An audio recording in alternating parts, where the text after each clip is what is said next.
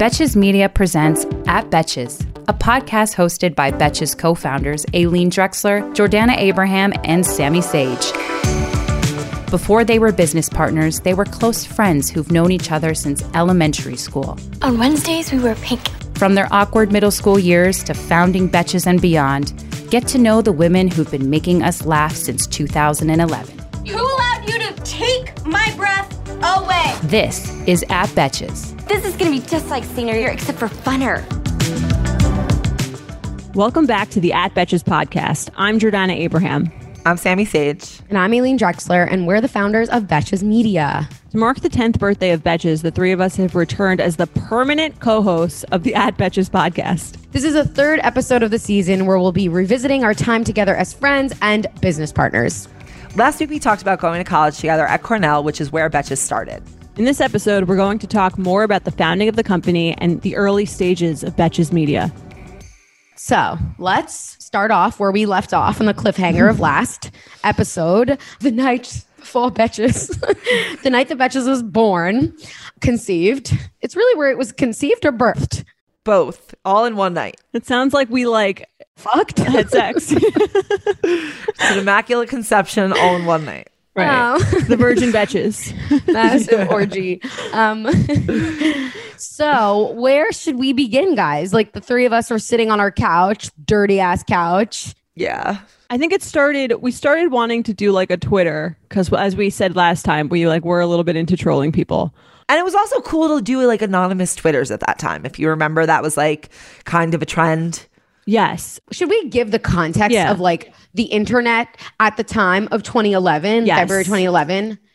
Okay, Jordana, you look excited to give it. Go. I'm just remembering. I think there was like a lot in that sort of like satire, frat-tire world. There was like Tucker Max, I remember was like huge at the time. He had those books like I Hope They Serve Beer in Hell, which were really just about like being like a bad person, kind of a complete asshole, right? Just like an asshole. It was very like fratty, very like one-sided, and there was also other like satire. I feel like was like very big then. Do you remember Sushi with My Girls? Was like Sushi with My Girls, like Jezebel, Gawker, were huge. Also, just to speak to Tucker Max. I got my grandma.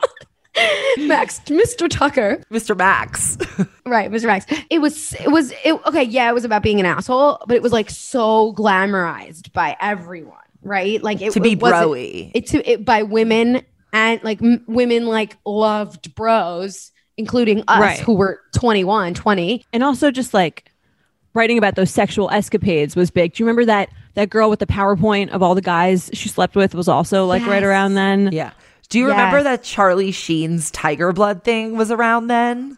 Yeah. Well, think of it. It seems like a really like wild few years, actually, now that I'm like thinking about all the crazy stuff that like was kind of like floating around during that time period. Right. It was the beginning of Twitter too. And Instagram. Yeah, social media, like Facebook was strictly like a real timeline. Like we were using Facebook as our main source, as our main social media. Like it was, you were writing on each other's walls, sending each other videos. Like that's how we kind of communicated, also on BBM. But there was no Instagram. Yeah, I mean, Instagram technically started in 2010, but no one was using it for another couple of years. Yeah. And Chelsea Handler also wrote those books also about like all of her sexual exploits. Do you remember? Yeah, Chelsea Handler was like, we were obsessed with Chelsea Handler. Like we would read her books out loud at the pool during the summer with each other, right? We were obsessed with her. She was like, we made her Betch of the Year. And she was the first Betch of the week. Yeah, right. Wow. She was kind of like the model on which it was built, but like more exaggerated. Right. I feel like she was like one of the first like examples I can think of like a woman who was just like really funny and like really just like not even trying to like pretend that she was like sort of that she was like perfect, but also like that she wasn't like this sexual partier who all her books were about like how she was like drinking all the time and like sleeping with all these people, and they were like really funny stories, and she just did it in a really smart, really funny way where she didn't take herself that seriously. So I think we definitely like really liked that. We were inspired vibe. by her. Yeah. Inspired by her. And also she was like setting this example for young girls, us young girls, like women, that you don't need to be this like this sweet, demure person and that you don't need to do everything to make men like you. You can be sort of yourself, like very DGAF attitude. And I think that was an inspiration, because we're like, hey, living in this college life, first of all, we have the bros, right? All the and then going back to what we were talking about, sorority life before, how everything was centered about making bros like you, frat bros like you, right? Mm-hmm. And so we were just like, well, no, fuck that. I don't really want to subscribe to this. So I think we were even more impressed by her content, especially the environment that we're in at the time. So there was all of that kind of going on at the time, and blogs were also really popular. And we were always kind of trying to like, we call it like clown around and just kind of like make random creative endeavors that most of them didn't really go anywhere. And they were all like kind of just for fun and jokes. Like we're writing that script about The Apartment. It was called The Apartment, right? Which is sort of like, again, like just I could still find that. Wanting to talk about our lives, wanting to talk about like what was going on around us, sort of the ridiculousness of it. And then that was a pretty big feat. So I think we decided to try to get a Twitter. Remember when we just as another endeavor, we thought we were going to start a business, and we were like, electronic medical records. These are going to be everywhere. And we told the idea to like one of our guy friends, and we made him sign an NDA, like a handwritten NDA. That was like, I will not talk about this.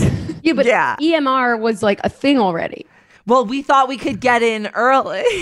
I remember I applied for that job that I was really hungover for the whole interview in Wisconsin. That was based on electronic medical records. And I threw up in interview before the tour of the whole like 40,000 square foot building or something. Like it was like a complex. Imagine like throwing up before you like toured the Google complex, like the whole fucking thing. Did you throw up in their garbage? Their bathroom. Oh, and then I had to take a aptitude test. I would have just walked out. Like, it's hilarious. I should have. But at one point we thought like, oh, electronic medical records are going to be the future. We could be the ones to. Right. Why did we think we were going to be those people? Like, even once we started the business, like, we didn't know really how to make it a business. I mean, and now electronic medical records are a thing. So, I mean, someone beat us to it. The only we could have been so rich. Well, I mean, I used to work in, I think you used to work in mom's office too. Like my mom's doctor's office was all like by hand, like those folders that you would like file. Oh, my dad actually ended up writing his own EMR program. We should have asked him. I should have asked him to get in on that. That's really funny. So anyway, we were like kind of just clowning around, basically like trying to dabble for our big idea where our creativity can land us, because we all thought like we always made each other laugh. Like we were like constantly laughing in our apartment, very much clowning, smoking weed, and sick news. We were just like having a good time, and we were like, where can we channel this energy? And so one night we were like, well, let's make a Twitter account that's a complete satire. And then we like tried to make it, but the one idea we had to name it was way too long for Twitter. So we're like, fuck it. Let's make a blog, because like Jordana said, we'll make a blog. But do you remember our first email address? Yes, iloveme.confessions, because the Twitter was going to be called Confessions of a Narcissist. That's what the Twitter was going to be called. So the email we made to go with that Twitter was iloveme.confessions at Gmail. Then we realized that we can't, that it didn't fit as a Twitter. Right. It was too many characters. Yeah, so we still had the email. Yeah. So we used the email to start the blog, and that was the first Betches email. Should we talk about why we wanted to do like Confessions of a Narcissist? Because like that's pretty, it's kind of really funny. Well, because we wanted it to be like as exaggerated as possible. We wanted to be able to like say the most exaggerated yet like satirical, better when it's more exaggerated. So we wanted to be able to go to like that extreme end. with what we were writing. Also, we were just like observing the culture around us, and just people were at their peak, like ridiculous. We were at our peak. Narcissists. We were in asshole territory as well. And we were just like, but we also had the self-awareness to sort of say like, we need to make fun of ourselves, and we need to make fun of the people around us, aka our friends, really. And we also did it anonymously. But then again, the Twitter didn't work out due to poor planning. Characters. And we were like, fuck it, let's make a blog. And the blog, because blogs were another really popular up and coming form of internet content. And like everyone's like, ooh, what's your blog? Before influencers or anything existed. Yeah, there were no influencers. There was no influencer marketing in the way that is now. And you had to have talent. There was no fashion influencers. Talent. You have to be a good writer to have a blog. And so that's kind of where it began, and we just started writing. Do you remember we wrote on we started WordPress account, and we were like, it's like $25 to start, like to get this website, and then like it's another $8 if we want to get rid of the .wordpress.com at the end instead of betcheslovethissite.com. And we were like, is it worth it? Is it not worth it? Blah blah blah. And then I was like, you know what? Like I'll just pay for it, and then I'll take it off your guys's like electric bill like charges. Like it was like we were literally like $4 each. Like, right. So we made that decision for first business decision to invest in the company. Yes. Invest in the URL. Like just as a reminder, we are seniors in college, like sitting in this disgusting apartment. I mean, I do think financially it does indicate like that seems like a lot of, like we didn't want to spend that money. No, like, I'm just saying that like we were the way that we kind of negotiated with each other was very appropriate for the life stage that we were in. It's expensive to start a business, okay? There was no Venmo. It's so weird the idea that you had to like pay someone back. Like we gave you cash. So anyway, so we started writing, and just like a bunch of blog posts whenever we felt like it, based on what we were like feeling or seeing. And we used Facebook because Facebook at that time, things could go viral in a sense that they don't really go viral now. There's nothing that's the same anymore. Right. And also writing on someone's wall was like a thing. Like that was kind of how you like publicly like, showed your friend. It's also like how you like publicly like showed your friendship with someone. Like what is our wall to wall? Right, wall to wall, which evolved into See Friendship, which now no one even looks at anymore. Right. There was a timeline. It was like there was your walls at the time. There's a feed. There was a feed. That was like there was no like timeline. It was pre-Instagram. I would say Facebook was like the thing. Like that was how we lived our lives. That's how you stalked people. It was the first social media for us. I remember trying to get in on somebody's like college account when I was in high school, and like trying to stalk this guy I liked who was in college. And that's like so I remember like the album titles, and Sammy, you had a breakdown because you lost your camera, and it had like digital all these good cameras. Everyone would go out with the digital camera and take all these pictures. When did I lose my camera? You lost your camera like in the beginning of senior year, and you were like, there were all these pictures where my arm looked thin, and I like have to find this camera because like otherwise they're gone. Right, and they like lived on the camera unless you uploaded them, and then you would upload them to Facebook. It's just like a wild time. Gen Z would never know. They like have no clue what they're doing. They're editing like full-on feature films on TikTok. And BlackBerry culture. They're like, they're like, they have a PhD in like Final Cut Pro by the time they graduate elementary school. Like, I don't even know what that is. Like, meanwhile, we're like just uploading shit into like a fucking floppy disk. Listen, we all know that scratchy PJs can make a cranky kid. I want my kids to be comfy when they sleep and are rested in the morning, and that's why I snuggle them up in Little Sleepies. Little Sleepies makes award-winning bamboo PJs that moms rave about. I am said mom. I am obsessed with Little Sleepies. They are so, so, so soft. I just got one that was the Checkmates Zippy for my son Lucas. It's so adorable. And it's limited edition, so everybody go check it out. Little Sleepy's Zip Romper Pajamas, aka Zippies, the ones that I got, were designed with thoughtful details like fold-over feet, mittens, and a double zipper to make the middle-of-the-night diaper changes easier. Made from the buttery soft, custom-milled Luna Luxe bamboo viscose, their zip footy pajamas are gentle on sensitive skin and babies with eczema. But what parents rave about the most? How long they fit. And Little Sleepies makes the best baby shower gift. They have inclusive sizing from preemie to adults 3X. There are also nursing and pregnancy-friendly styles available for adults. So try a pair of Little Sleepies today. Fair warning, you'll never go back. You can try Little Sleepies for yourself by visiting littlesleepies.com. Plus, get 15% off your order on littlesleepies.com with code BETCHES. That's LITTLESLEEPIES.com with promo code BETCHES. Okay, so we started this. We showed it to one friend or two friends who put it on like their sister's wall who were like younger or something.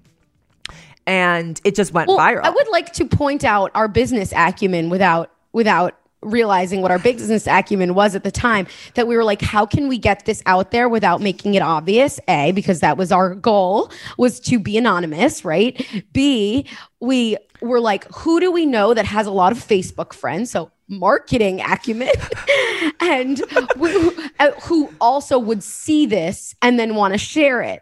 And so that's what we did. We were like, who is a friend of ours that is like that? We chose one. We chose two. We chose two because, again, smart. One younger, one with a younger sister and one with an older sister. Smart. And we asked them to put it on their sisters' walls. Talking about age demographic distribution. And we were like, because it felt intuitive to us at the time. We were like, this is the right way to get it out there, right? And also, we should point out, in college, we got an email from, was this later? James Franco. No. After. No. Snapchat guy. What's his name? Evan? Oh, Evan Spiegel when it was called Boohoo or something. I don't think that was in college. I think that was like the year after. It was in college. No, it was in college. It was. It was like, I remember where I was sitting in my spot. That was after we started it, right? That's why he emailed us. Yeah. Back to our intelligence and marketing acumen. We did that. We posted it. We were like, look what I found. It's hilarious. And it just kind of went viral. Yeah. And they had original website had like this number at the bottom of the screen that would tell you how many hits it got. And like we would like watch it, the number go up and like refresh it. And it was like, that was like probably one of the most exciting like things that we did, just watching this number go up because it was like cumulative during too. Pre-games. Also, The Social Network was a big movie at the time, so we would like apply it to ourselves. Like we pretend that we invented Facebook. We invented blogs. But also at the time, again, we weren't trying to make this a business. We were anonymous because we wanted real jobs after school. My plan was still to be a doctor. Jordana wanted to use her PAM degree, and Sammy wanted to be Elle Woods. And like we all just kind of wanted to graduate and be not do this as our job. We were like doing this as a fun sort of side gig that we thought like kind of, you know, why not? It was a hobby. It was a creative outlet. It took us about, I would say, like 10 days to tell our close group of friends. And then it took about 3 weeks for like everyone we knew at Cornell to know it was us, though. So everyone in our inner circle knew pretty quickly that it was us.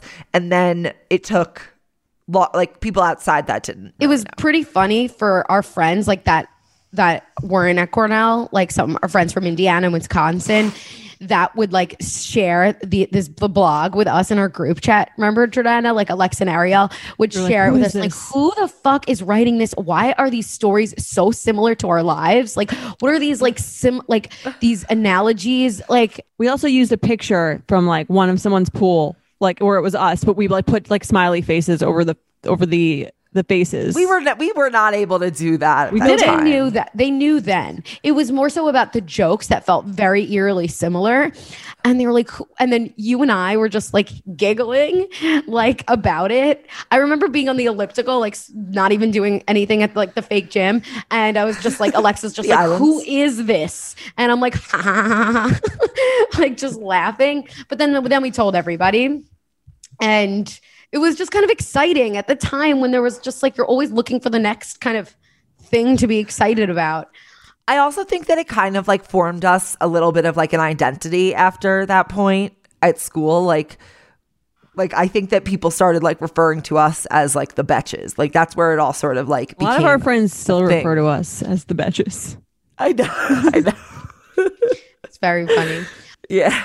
But again, we weren't trying to make this a business is the point. Like that was never the goal. We never thought of ourselves as business people.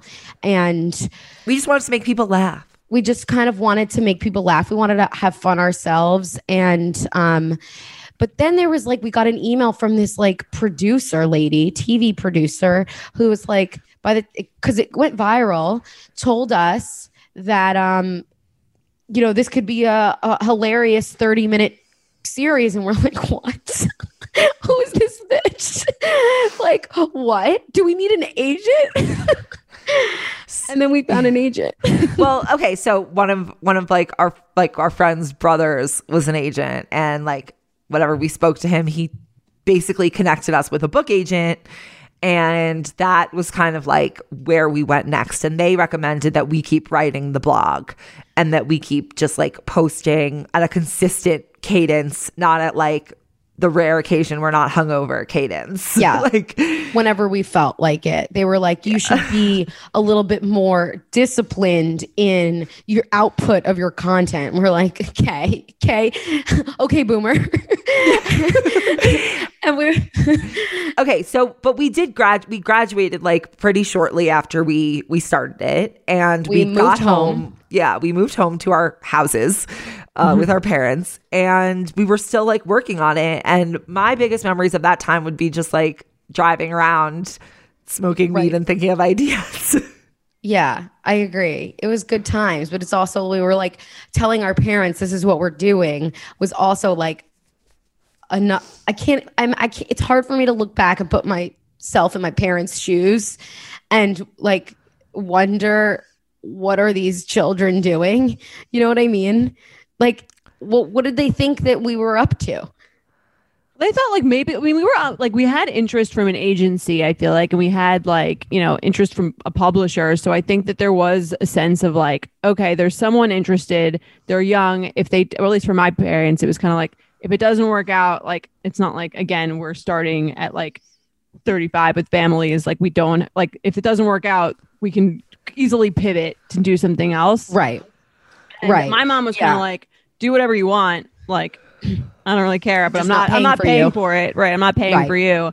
And then I remember my home life being very chaotic. So and we weren't making any money. So it was kind of like, how do we like, we need to make some money. Right. We need to make money and I need to get out of this house. So that was definitely like something that helped.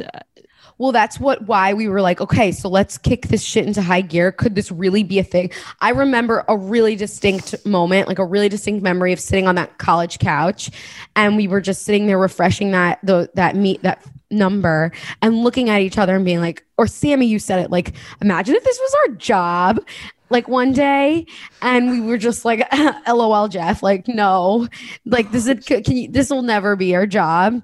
And now, like, it's crazy to be where we are right now, to think back and into that moment and to like be in your bodies in that moment and have that question, right? And then to like fast forward 10 years later, and we've made it a job, and we also made a lot of other people jobs as well. Right. We're job creators. Which is crazy. It's crazy. So Jordana needs to get the fuck out of her house.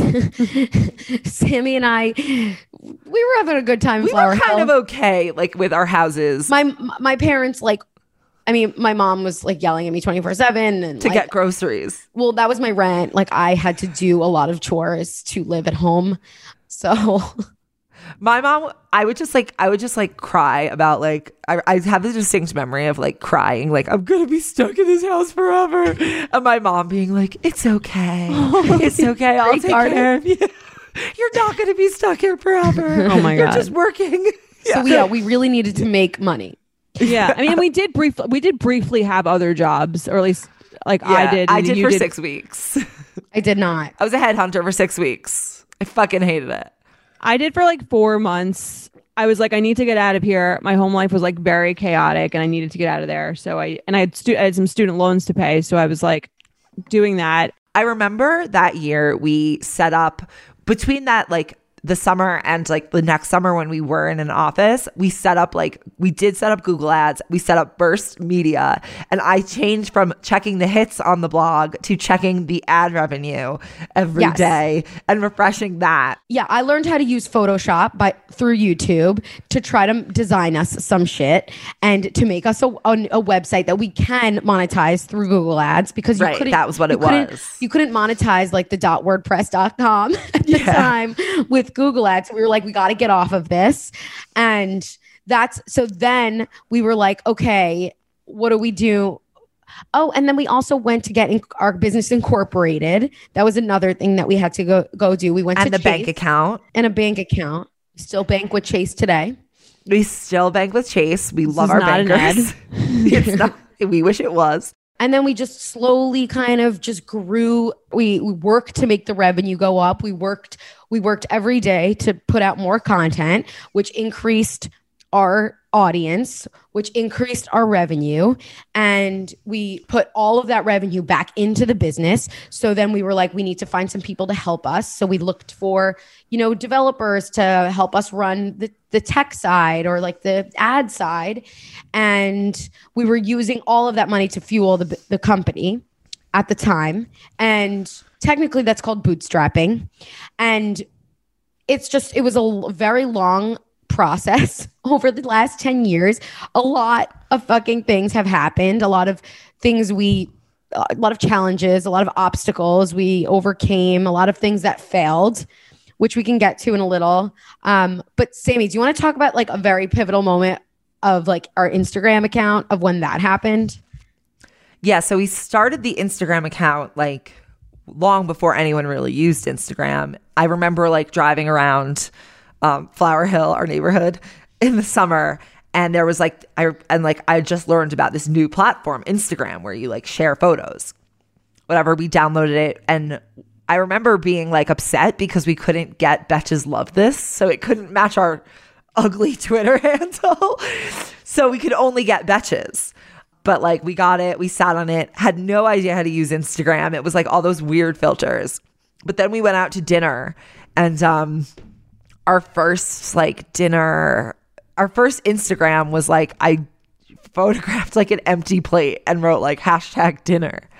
And it was like, I mean, it's ironic now thinking that like we now have a whole podcast that's devoted to like kind of the exact opposite message of what healing from that mindset. Right. Healing from that, like that what we thought was like a funny joke. And like at the time, probably was like, probably was like a very common deep attitude. Ingrained diet culture. Yeah. And I mean, it is interesting to think like that is kind of the first post we did there. And now like we devote a lot of time to like trying to recover from that mindset and hopefully help other people recover from it. So yeah, I mean, Instagram at the time, it was not like big. So that account sat dormant for like 2 years probably. And then people started using Instagram. That's when sort of like influencers came about, meme culture started to like take off, and that was like the beginning of the Instagram that you know and love. Right. And when we did pick up that Instagram, we were sort of just following, because we didn't also know that we were like, we didn't have this like mission statement. We didn't have this big vision. We weren't like, this is our target demo. Like we weren't business people in that moment, but we were using our gut instinct and following that to go with what we knew was our audience, which was us. Like we were the demographic of our audience, like women right out of college, figuring their life out. And we were doing all of that that's why we joined Instagram, because we were like, okay, we heard about it, let's join it. Well, it was like I think it started as another way to just promote our articles, which were like the thing that we were really into at the time too. It was like we would write an article, all three of us, and send it around and edit it. That's another thing. Like in the beginning, every day all three of us would write every article. Someone would write the article and then they would send it to another one of us, and that person would edit it, and then you send it to the final person, and then you'd send it back to the original writer, and they would get, if you started the article, you got the final say before you put it up. Oh my God. And we would do that every time. And then once you put it up, then you promoted it on Facebook. And then you promoted it on Twitter. And then I think when Instagram came around, it was like, okay, like here's another way to like just promote our articles, not realizing that it would like take on a life of its own and become its own like beast. And the way it grew was just like so exponential that people were really interested in starting to advertise on there. And I think that's really when we started to become financially viable. Yeah, that's when we can pay ourselves. I think that was like one of the most exciting times, was just being able to support ourselves off of our own money. I mean, I remember having before we were making money, I had like 3 part-time jobs. I remember just like trying to piece together rent. So it was like exciting to be able to not do those things anymore and just support ourselves off of the business. Absolutely. Another thing that we started really early, based on like the advice of like the people that were like helping us, was like starting an e-com shop and like a merch shop. And we started it. We made a deal that was not that good, where we like where they made all of the stuff. They designed all the stuff and we just had to promote it. But what ended up happening was that we were like really not proud. We hated the stuff that they were making. And we felt like because that they were like, had more control, had more of a revenue share, that we had to kind of just give in and say yes. And it didn't work out because we were like, we're not selling the things that we want to sell. And that was, I think, our first like big kind of failure, but in a way that we learned something really, really important, which helped us start Shop Betches a couple years later, like completely from our own head. Like we were just like, we need to start an e-com shop. I think we need to diversify our revenue. Yeah. And I think we know what our audience wants to buy from us, which is just like translating our funny content on clothing, on shit you can wear, which is very much what we still do today. And we did it with an amazing company. It was we had no like partners that were taking any rev share. We did it with the amazing company and nonprofit Spectrum Designs on Long Island. Everyone go check them out. And we made like a pretty great profitable second business within our business from e-com. And we were like monetizing the audience pretty early on from both advertising and e-commerce. So, and this was like 2015. It was 20. It started in 2014 was the like Spectrum redo of the shop. And I remember my grandfather being like, Aileen did such an amazing job with the shop. Like you should see what she did there. When he took us out for steak. She executed this whole project. She really did this so well. He never stopped talking about it for years. He's so nice. Yeah. Miss Sai. Yeah. I miss Sai. I really do. He would have totally just like enjoyed seeing this situation. Been proud of us. Would have had him on the podcast. Yeah.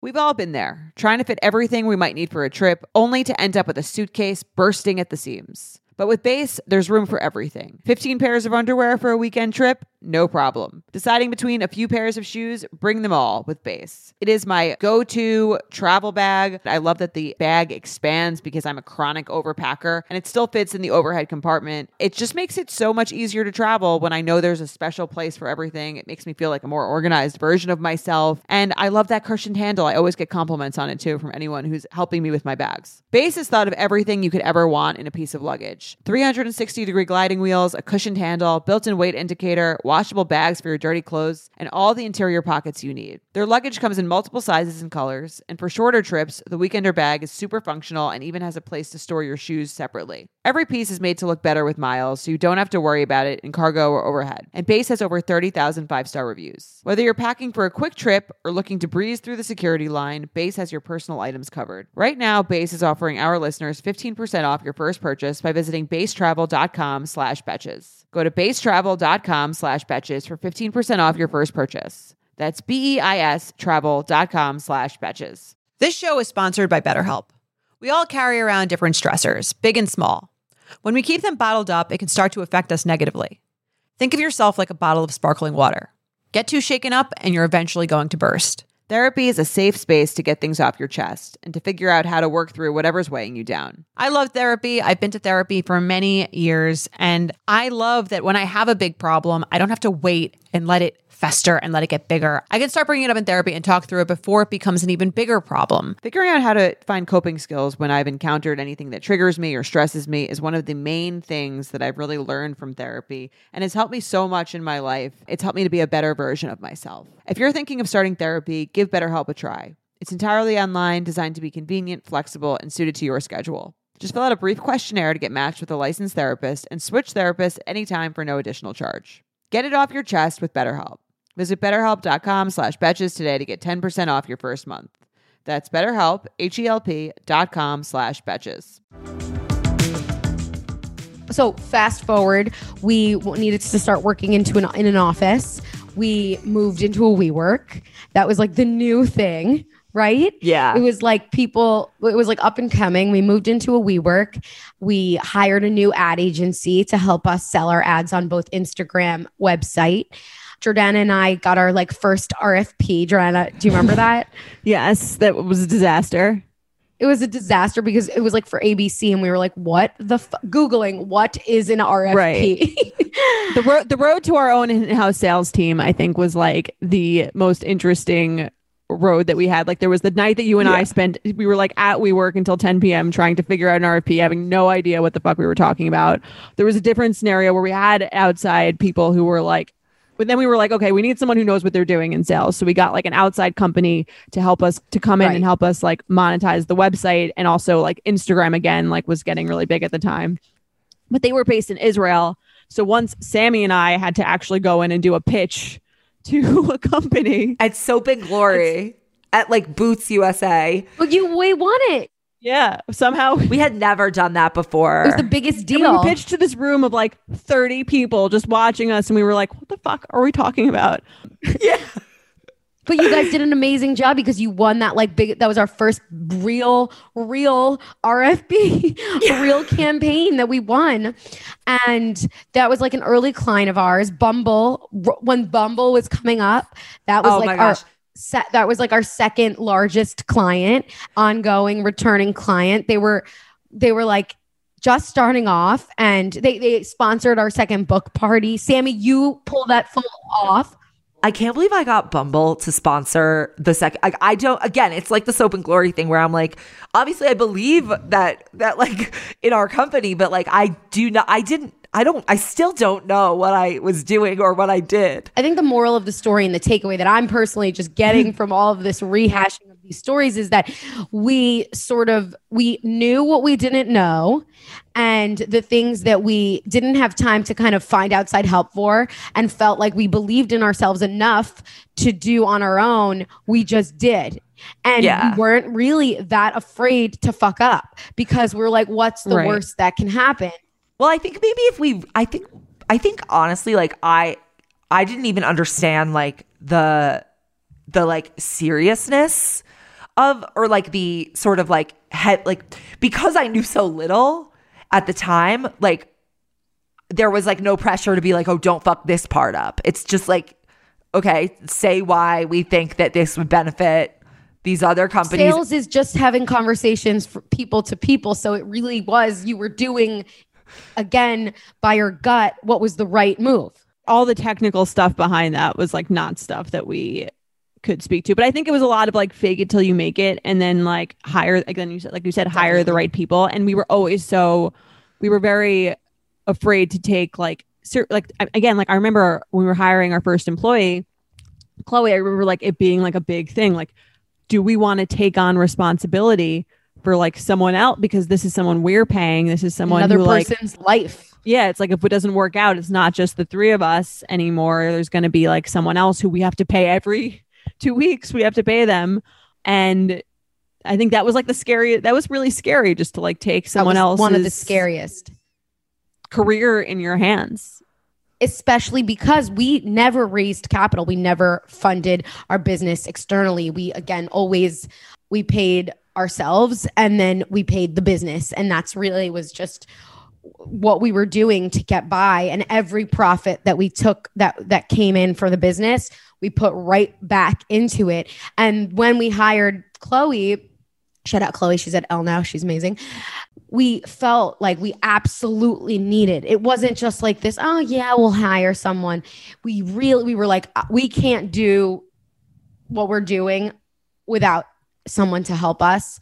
And we need another person full time. And that's just kind of how it just kept going. We're like, okay, in order for us to make another X amount of dollars, we need to invest in another person who can like help us take us to the next level. And that was basically every business decision, every business decision we made. And we made we made errors along the way. We hired X people, but that's normal. Like the best advice or best like thing I've ever heard was that recruitment is one of the biggest challenges across all companies, not just your own. It's literally the biggest companies have challenges with recruitment to the smallest, because finding the right people who are just as passionate about your company as you are is very hard.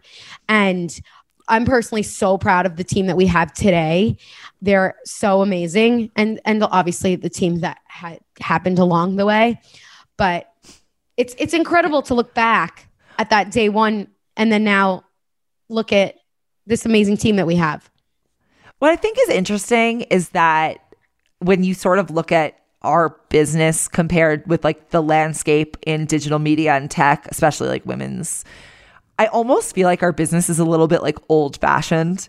Like we never spent money we didn't have. We grew slowly. We never like expand, like we never threw like, because we couldn't, obviously, like a ton of money into like something that we weren't like pretty sure what the return would be. Obviously, I'm not saying we didn't make any mistakes or like have any missteps, right, but like it is sort of old fashioned. It was mitigated risk. I think it was like, I think it is sort of run like a little bit uniquely, like, like we're a little family shop over here. It's just funny that the only thing that we were like, we must invest in this is like making sure every event and party we had was open bar. On brand. 100%. Like we are very risk averse, but like we will die before we have an event. But that is, I'm going to turn that around because we know our audience. Yeah. And we know the people that were coming to our parties. We know our audience through and through. And imagine our audience coming to a party we throw and there's no open bar. They'd fucking hate us. Yeah. So that is another marker of knowing your target demo. It's all about perspective. It's all about perspective. So I think that we should cliffhang it right now because we're at the point where like now out of college, we have this business that's like brewing, right? We sort of are viable. We've moved into the city. Our parents aren't supporting us anymore. And let's pause here and then talk about like the growth of the brand and how we turned it into what it is today. Definitely. I just want to say though, guys, great job on our business. Rarely do you have time to look back, but I think it's indisputable that and I never congratulate myself or brag about anything that our business therapist told us that I need a brag sheet, and I still don't because I don't know what to write, but it's just. That sounds like your perfectionism. No, I don't know what to celebrate myself for because I just feel like, yeah, you just do it, whatever. Often women, especially women, do not make time to celebrate their accomplishments, their achievements. Men can do it 24/7, but women have a hard time with, their brag sheet, their bragging rights. And so I think it's important just to give ourselves a little tap. Is it a tap on the shoulder? What do you do? A pat on the back. Pat on the back. Yeah. I don't know American idioms. We're trying to get our own attention. Tap on the shoulder. It's very feminist to brag about yourself, actually. Well, that's what I just thought it was nice to give ourselves a little good job. Yeah, I agree. Good job, Aileen. You've done a great job. Thanks, Sammy. You too, Jordana. You too. You too, both of you. Tired of not being able to get a hold of anyone when you have questions about your credit card? With 24/7 US-based live customer service from Discover, everyone has the option to talk to a real person anytime, day or night. Yes, you heard that right. You can talk to a human on the Discover customer service team anytime. So the next time you have a question about your credit card, call 1-800-DISCOVER to get the service you deserve. Limitations apply. See terms at discover.com/creditcard. I'm Betches co-founder Aileen, and as you may know, we have been in the media game for a minute. And between meetings, podcasting, dinners, etc., I need a wardrobe that works with me, not against me. And that's why Lee is a staple in my wardrobe. I recently got this white jacket, jean jacket from Lee, and I got their button down. I must say that the quality is very, very good, because when you wear a button down, it is very difficult to find one that doesn't kind of come apart. And this one is not only very soft and comfortable, like I can move my arms around, but I really, really like it. It just looks really cute. And it's like Western. Western's so in right now. And then I also love the white jacket I got. It's like off-white, but it has this blue stitching. And it's like, I'm going to wear it over the shoulders, perhaps on my vacation. I'm just really into it. And denim trends come and go, but Lee is legendary for creating denim cuts that fit your body. Their denim gets better with age, and their classics fit into every look. Lee's denim jacket is the one to reach for without fail. It's a classic. The Rider jean jacket is the OG and what every other brand has copied for decades. Everyone is an icon in their own right, and Lee makes denim so people can own their style and feel good in their clothes. Their spring collection is here, so get the freshest looks and cuts before anyone else. You can find your Lee fits by visiting lee.com. That's Lee.com. That's Lee.com to shop spring looks now. Have you ever felt that fast fashion ick but can't always afford the super high-end stuff? I have a solution for you. Nuuly. Nuuly has everything you need to bring your closet up to speed for the season without breaking the bank. Free your closet of impulse purchases and skip the buyer's remorse by renting instead. Nuuly is a subscription clothing rental service. For just $98 a month, you get your choice of any 6 styles each month. You choose whatever you want to rent for whatever you have going on. It's totally up to you. Access to thousands of styles from more than 400 brands. There's no fees, late fees, damage fees, or fees to pause or cancel. So it's no big deal if you lose a button, spill something, or you just need to take a break. They have inclusive sizing up to 5X, as well as petite and maternity. Nuuly is a great value at $98 a month for any 6 styles. But right now, you can get $20 off your first month of Nuuly when you sign up with the code BETCHES20. Just go to NUULY.com, that's Nuuly with 2 U's, and enter the code BETCHES20 and sign up to get $20 off your first month. That's NUULY.com, Nuuly with 2 U's, and use code BETCHES20. Nuuly subscription clothing rental. Change your clothes. Now it's time for the Dear Betches listener email of the week, brought to you by Affirm. Shopping's a lot less stressful when you've got Affirm on your side. With no late fees or hidden charges, Affirm tells you exactly how much you'll owe and when you'll be done paying. So you can make the perfect purchase today with no gotchas tomorrow. The subject of our email this week is about pursuing a career when you have absolutely no idea what you want to do with your life. You can submit your questions to podcast@betches.com. In the next several weeks, we'll be fielding more questions about dating, career, friendship, and more. Sammy, as always, do you want to read this week's email?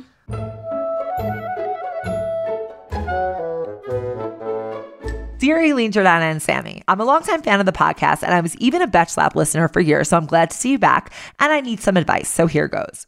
I really don't know what to do with my life right now. More specifically, I don't know what I want to do for a career. When I was still in college, I started working in a pharmaceutical company and slid into a full-time position there immediately after graduating. It's been almost 4 years since I started, and I recently realized this is not something I want to do for a living. After a breakup at the end of 2020, I've been really reassessing what makes me happy, and I came to the conclusion that I never even chose my career path. It just kind of happened. The part that scares me is I feel like I'm 5 or more years behind everyone else who figured out what they want to do back in college, and I don't even know where to start. I made a list of jobs that I thought might make me happy, and my top 3 areas would be to work in either event planning, social media, or to work in an art gallery, and eventually start my own. But how do I even start over? Would it be weird to drop everything and to try to find an internship to get my foot in the door at 26? What if I don't like the career I pursue? What if I wanted to start my own thing? How do I even do that? Any and all advice would be greatly appreciated, especially coming from 3 people who made their own career path. Thanks so much. Sincerely, Confused Career Betch. I love a good quarter life crisis email. Yeah. I feel like it's funny. We've been doing this since we graduated, like we said, but I do think we've all had our own moments of like, who am I? What do I want to do? What do I want to be? So who am I? And Yeah. I mean, I think that's the first thing I would say to her is that she's definitely not alone in that. I feel like so many people, not just like us, but the people around us, our friends, there's so many people who had that moment in their early 20s or even mid 20s where they were like, do I like this path that I chose? Is this something that like I actually want to do, or have I just been doing it? And I think that like this is very, very relatable, and a lot of people go through this. Agreed. Well, it's okay. So first of all, I don't think 5 years is like that far to be behind. So that's the first thing. Like, you're not as behind as you think is number one. It's very normal to change your career path 5 years in. We have friends who change their career paths, 5 years in. The other thing is like, okay, so it's been 5 years, but just because it's been that long, do you want to spend the rest of your life? You could just switch now. You could just give something else a try now. And then you won't, you already know you don't want to do what you're doing. So I would take that information seriously, seriously, rather than kind of just like forcing yourself to keep doing it because you've always been doing it. And like, I would encourage you to take the leap. Yeah, because can you imagine yourself in the future? Like you wait 10 years later, so 15 years total, and you're like, now I'm going to switch. I wish I had done it 5-10 years ago. Like, it gets harder to switch. It gets harder. And yeah, speaking to our friends, we have one friend, shout out to Miranda, who I've always just admired for her making such a huge shift. I've never told her. I should message her. She could listen. She's listened to this part. That like she had this like really good, well-paying job at a consulting firm, and she dropped it all and went to become a doctor. She had to do her whole post back because she wasn't pre-med in college, and is now a doctor. And she did that several years after college, and like that's really admirable, because it's so scary to take a huge risk. So you're not alone in like the fear of like, how do I know what I'm not doing? How do I know if what I'm doing is right? But like Sammy said, take what you know and like take that as data, take it as info, and try to make a decision from it. Also, I don't think it has to be like this 0 to 100 thing. I mean, everyone's situation is different. Everyone's financial situation. Like, I don't know what this listener's situation is. Maybe she can afford to, take an internship if it's unpaid or pays less than what she's making now. And if she can, I also think there's ways around that too. Like, you can also just like, you could do like a night internship or do something up for a few hours a day while you're currently working at your own job. If you want to like figure out, if you want to kind of like test the waters because you're not sure if it would work out in this other job. I think it's okay to like, you don't have to change your whole life if you're not ready for that, if that seems too big. I think the first step is just like you guys said, like thinking about taking inventory about like what you would want to do. And then you can like try those things out without fully committing to them. Well, also like, okay, just because you've been in a pharmaceutical company for 5 years doesn't mean that you like your skills are 100% to waste. Like, let's say you now want to go work in event planning. So you could get an entry-level job. Probably it will be a pay cut, but you can get an entry-level job and you can talk about how your experience in the past has made you really good at logistics, has made you really organized, has made you really good at speaking to vendors and, maybe negotiating. So, I don't necessarily know exactly what the like skill match is, but finding ways that what the actions that you did in your last job, even though it was pharmaceuticals, could potentially help a new job.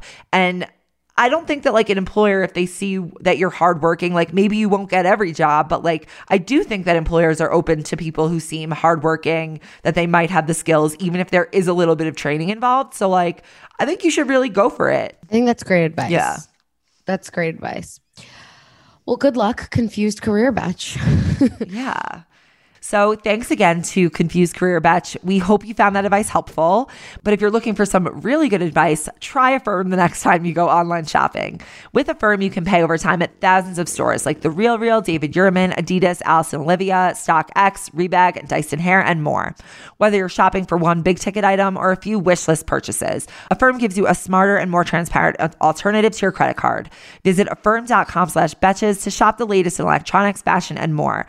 Then pick the payment plan that works best for you. Aileen, how's your Affirm Peloton? My Peloton that I purchased with Affirm, that everyone knows by now is how I purchased it. It is great. I don't feel like all of a sudden I have no money because I paid fully out of pocket. I pay monthly over the course of like a long time. And it's just like having an inexpensive gym membership monthly, and there's zero interest. So I'm not, there's no fee on borrowing, and it was so easy to use. So I'm really thrilled, and I know exactly how much I pay every month, and you should really try it for yourself. Head to affirm.com/betches to get started today. That's affirm.com/betches, or download the free Affirm app for eligible customers only. All right, now we're going to play a Would You Rather game all about work life. And to help explain how the game works and to lead us through it, we have our favorite Dana. Welcome back, Dana. Hi. Welcome back. What's up? Things are good. We're ready for the game. We're excited to see what it will have in store for us. All right. So it's standard Would You Rather. If you've never played it before, I'm going to give them 2 options, and they choose which they would rather experience or do or have. Do we choose individually or as a group? You can choose individually. I think, let's see, Okay. That'll speak to your personalities, your preferences. So let's jump right in. Number 1, would you rather work at your dream job for 40 years, but you can never retire, or work at a terrible job for 10 years and then retire? Are you making the same amount of money? I don't know. But like, am I set for life once I retire after 10 years? I assume it's like you're making the same amount of money either over 40 years or over 10, but one you hate and one you love. 10 years. 10 years. Yes. 40. I think 10 too. I'd rather do the thing I like for longer. Yeah, but who's to say you can't do what you want to do after those 10 years? You could just be like, yeah, You retire. That's it. No more work. Hobbies. I'll travel. I don't know that I like the idea of like the stress of the 10 years, like being so concentrated. I feel like that can really do some damage. I could handle it.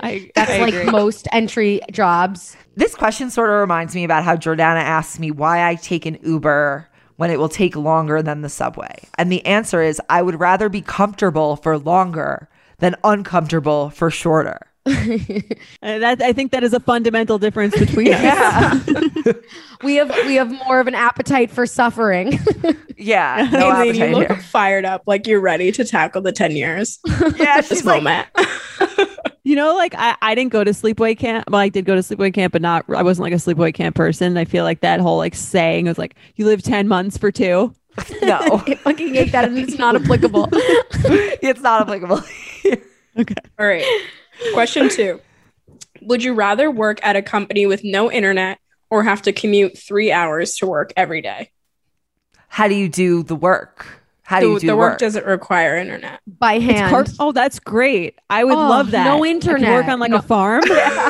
Fucking yeah. I'll Yeah. milk some What cows. jobs don't need internet? Probably like great like jobs you're getting like you're outside. You do pottery working. with your hands. Jordana's going to Yeah. retire and live on a ranch. Is Commute what a I'm- 3-hour. Handle maker. I would Is it- definitely yeah. rather do the no internet. Is it a 3-hour commute one way? Yes. No. Waste of your life. Yeah. Yeah, I'm working without I internet. did a 2.5-hour commute at the start of Betches. Temporarily R.I.P. Dana. Oh, I moved quick. And that was also my Someone must be choice. thriving in quarantine. Waste, but that's a waste of your life. It was. It was That's a because lot. the city is fucking expensive, or now it's not as expensive, but at the time. Going back to being expensive. Commute for a job you want. Of course, unless you have to and you like the job is your just absolute dream job and you don't feel like it's a waste and you just love podcasts or reading books, then it's You need fine. the internet for I would just podcasts. sleep. A lot of people I know who are like parents say that like their commute home is just like solace because I'm it's, sure. it's their time to themselves. That's so sad. After work is done. So like maybe some other people would have a different perspective, but who knows? Coming from a former long commuter. No, That is a internet, pretty for sure. damning assessment of parenthood, to be honest. My favorite part of the day is when I'm commute. traveling between my 2 Well, responsibilities. you get your free time. You can listen to your, like I said, podcast, read a book, like But meditate. think about what a bad rap commuting gets, Yeah, I and when was your just commute gonna say. becomes the best thing. Hey, kids are sad. hard. Something to look forward to. a commute. Number 3, would you rather be the youngest person in the office or the oldest person in the office? Youngest. Which office? Depends on the how's work. my salary? None of that is a factor. Just your personal preference. I'd rather be the oldest. I think I'd rather be the youngest. I really can't I feel like it would make me decide. feel like an overachiever. Like I'm the youngest person in this. No, okay. office. When I was a headhunter for 6 weeks, I was the youngest person in the office, and I just felt like a fucking idiot, and I hated it. And I didn't have anything to say to these old ass people, and people who are definitely our age they now. were like 35. Yeah. If you ever heard me talk about my age with Aileen, I'm very into being younger. We've gone to fights about like it. actual fights. Aileen, what about you? I think probably youngest. It's fun. Coming from the former youngest at Betches. If it were Betches, I wouldn't mind being the youngest. Are you still the youngest, Dana? I think Maddie might be the youngest now, the new UP manager, but I had a good run. Teach her your ways, Dana. Yeah. Yes. All right. Number 4.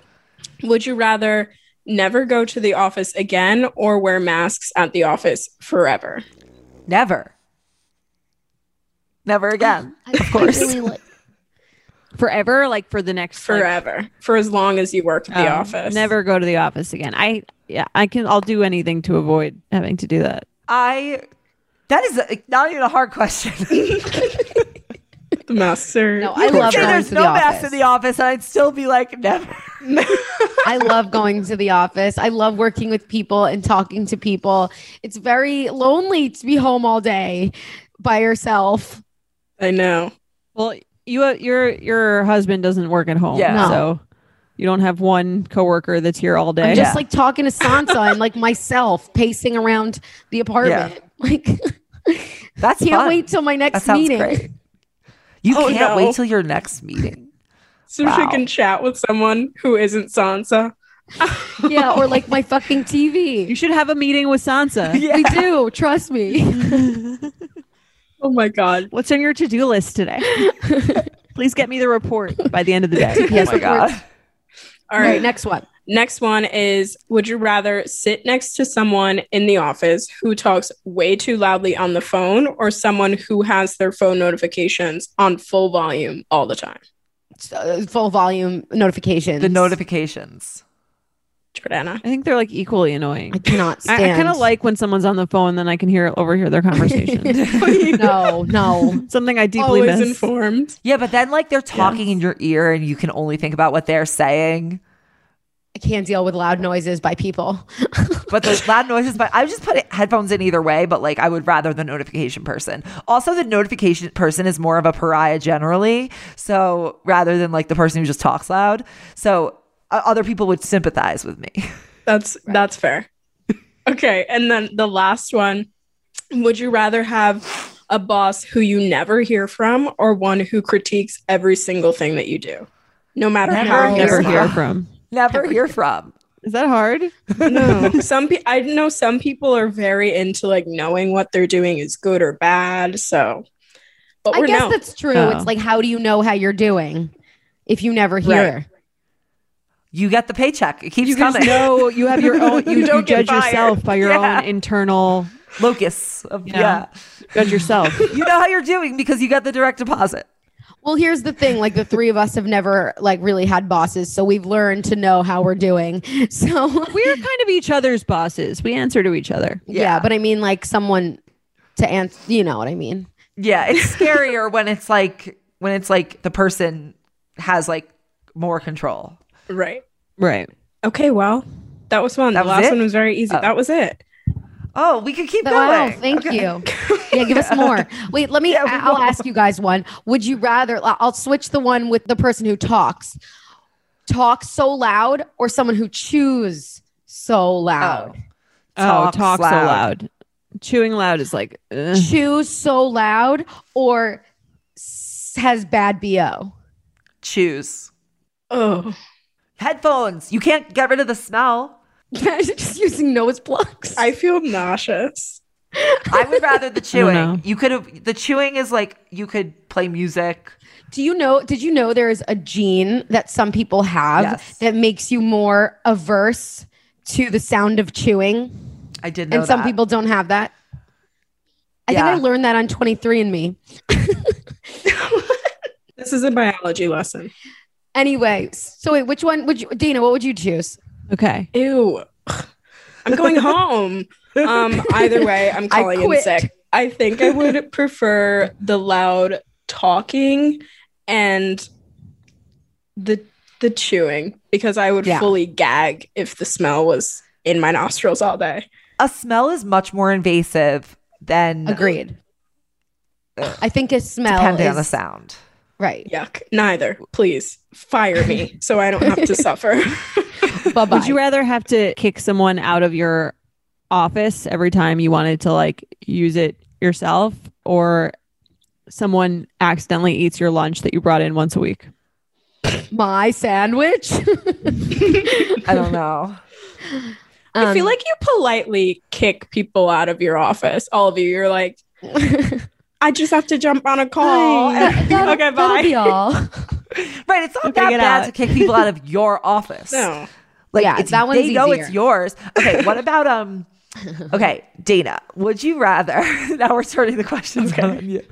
Would you rather sit next to the smelly microwave where people, like all made sorts their, of food. like eggs, tuna sandwiches, like that's what's Tuna happening melts? near the microwave? Or would you rather sit next to a construction drill? That's what I'm saying. The microwave. I was close to the microwave anyway. At the, at the office. Okay. Awful. Okay. The microwave or a smelly person? BO. The BO. Are people really heating up fish? That really does it for me. Tuna melts. Tuna melts. They're heating up fish. The BO. I'm not a seafood. I have like a taste aversion for it. I want to throw up on contact. They're heating up, So. Dana, they're heating up last night's leftovers of a tuna casserole. Okay, wait. I got another one. Would you rather have to watch The Bachelor for your entire work day or have no internet? No for the internet. entire work? No internet. Easy. Rather than watch The Bachelor? Absolutely. Okay. But you could chat while you're watching The Bachelor. Like you could be doing whatever else you want. Okay. I didn't have internet last night. I read a book, a whole book. Look at you, productive. I would rather not watch The Bachelor. But did be you- sure to subscribe to the Bachelor newsletter because I do write that. And it's great. Great job. Great job, Dana. Wait, what book did you read? What book did you read? It's She's called like, I don't remember. It's called The Last Post. Like on Instagram? It's a sad story. Someone dies. It was cute. Oh, okay. Oh, God. It's cute. Well, thanks so much, Dana. Thank you. Thanks. I'll be back next week. This has been fun. We're excited. That's it for our third episode of the season of At Betches. Only 7 more to go, but who's counting? We'll be back next week for episode 4. That's right. Next week, we're going to continue the story of how Betches really came to be with more about our early 20s, living in New York City and growing the brand. And like starting all our podcasts too. Like that, we haven't even gotten there. The Bachelor recaps, we haven't even gotten there. In the meantime, check out Betches.com. We just did our rebrand. It is still up on there. I am loving our little bee mascots. They make me so happy every time I see them. I love the merch. The merch is so yeah, good. I'm wearing the shirt as we speak. It's all I've been wearing for the past week Oh, it's since I got so it. good. It's so good. So you're the girl who are sitting next to you at the BO. I mean, I shower, wash it, It's a but joke. thank you. I'm calling back a joke from the episode. Okay. Yeah, no, we get it. You said you're wearing it every day. I have like 6 of them. Be sure to rate, review, and subscribe to the At Betches podcast on Apple, Spotify, or wherever you listen to the show. So go follow me at Aileen. Follow me at Jordana Abraham. Follow me at Sammy and, of course, at Betches on Instagram. Send your advice emails to podcast@betches.com. And until next time, this has been the At Betches podcast. At Betches is produced by Sean Kilby, Jorge Morales Pico, and Dana Samuel. Editing by Sean Kilby and Stacey Wong. Be sure to follow At Betches on Instagram and send us your emails to podcast@betches.com. Betches.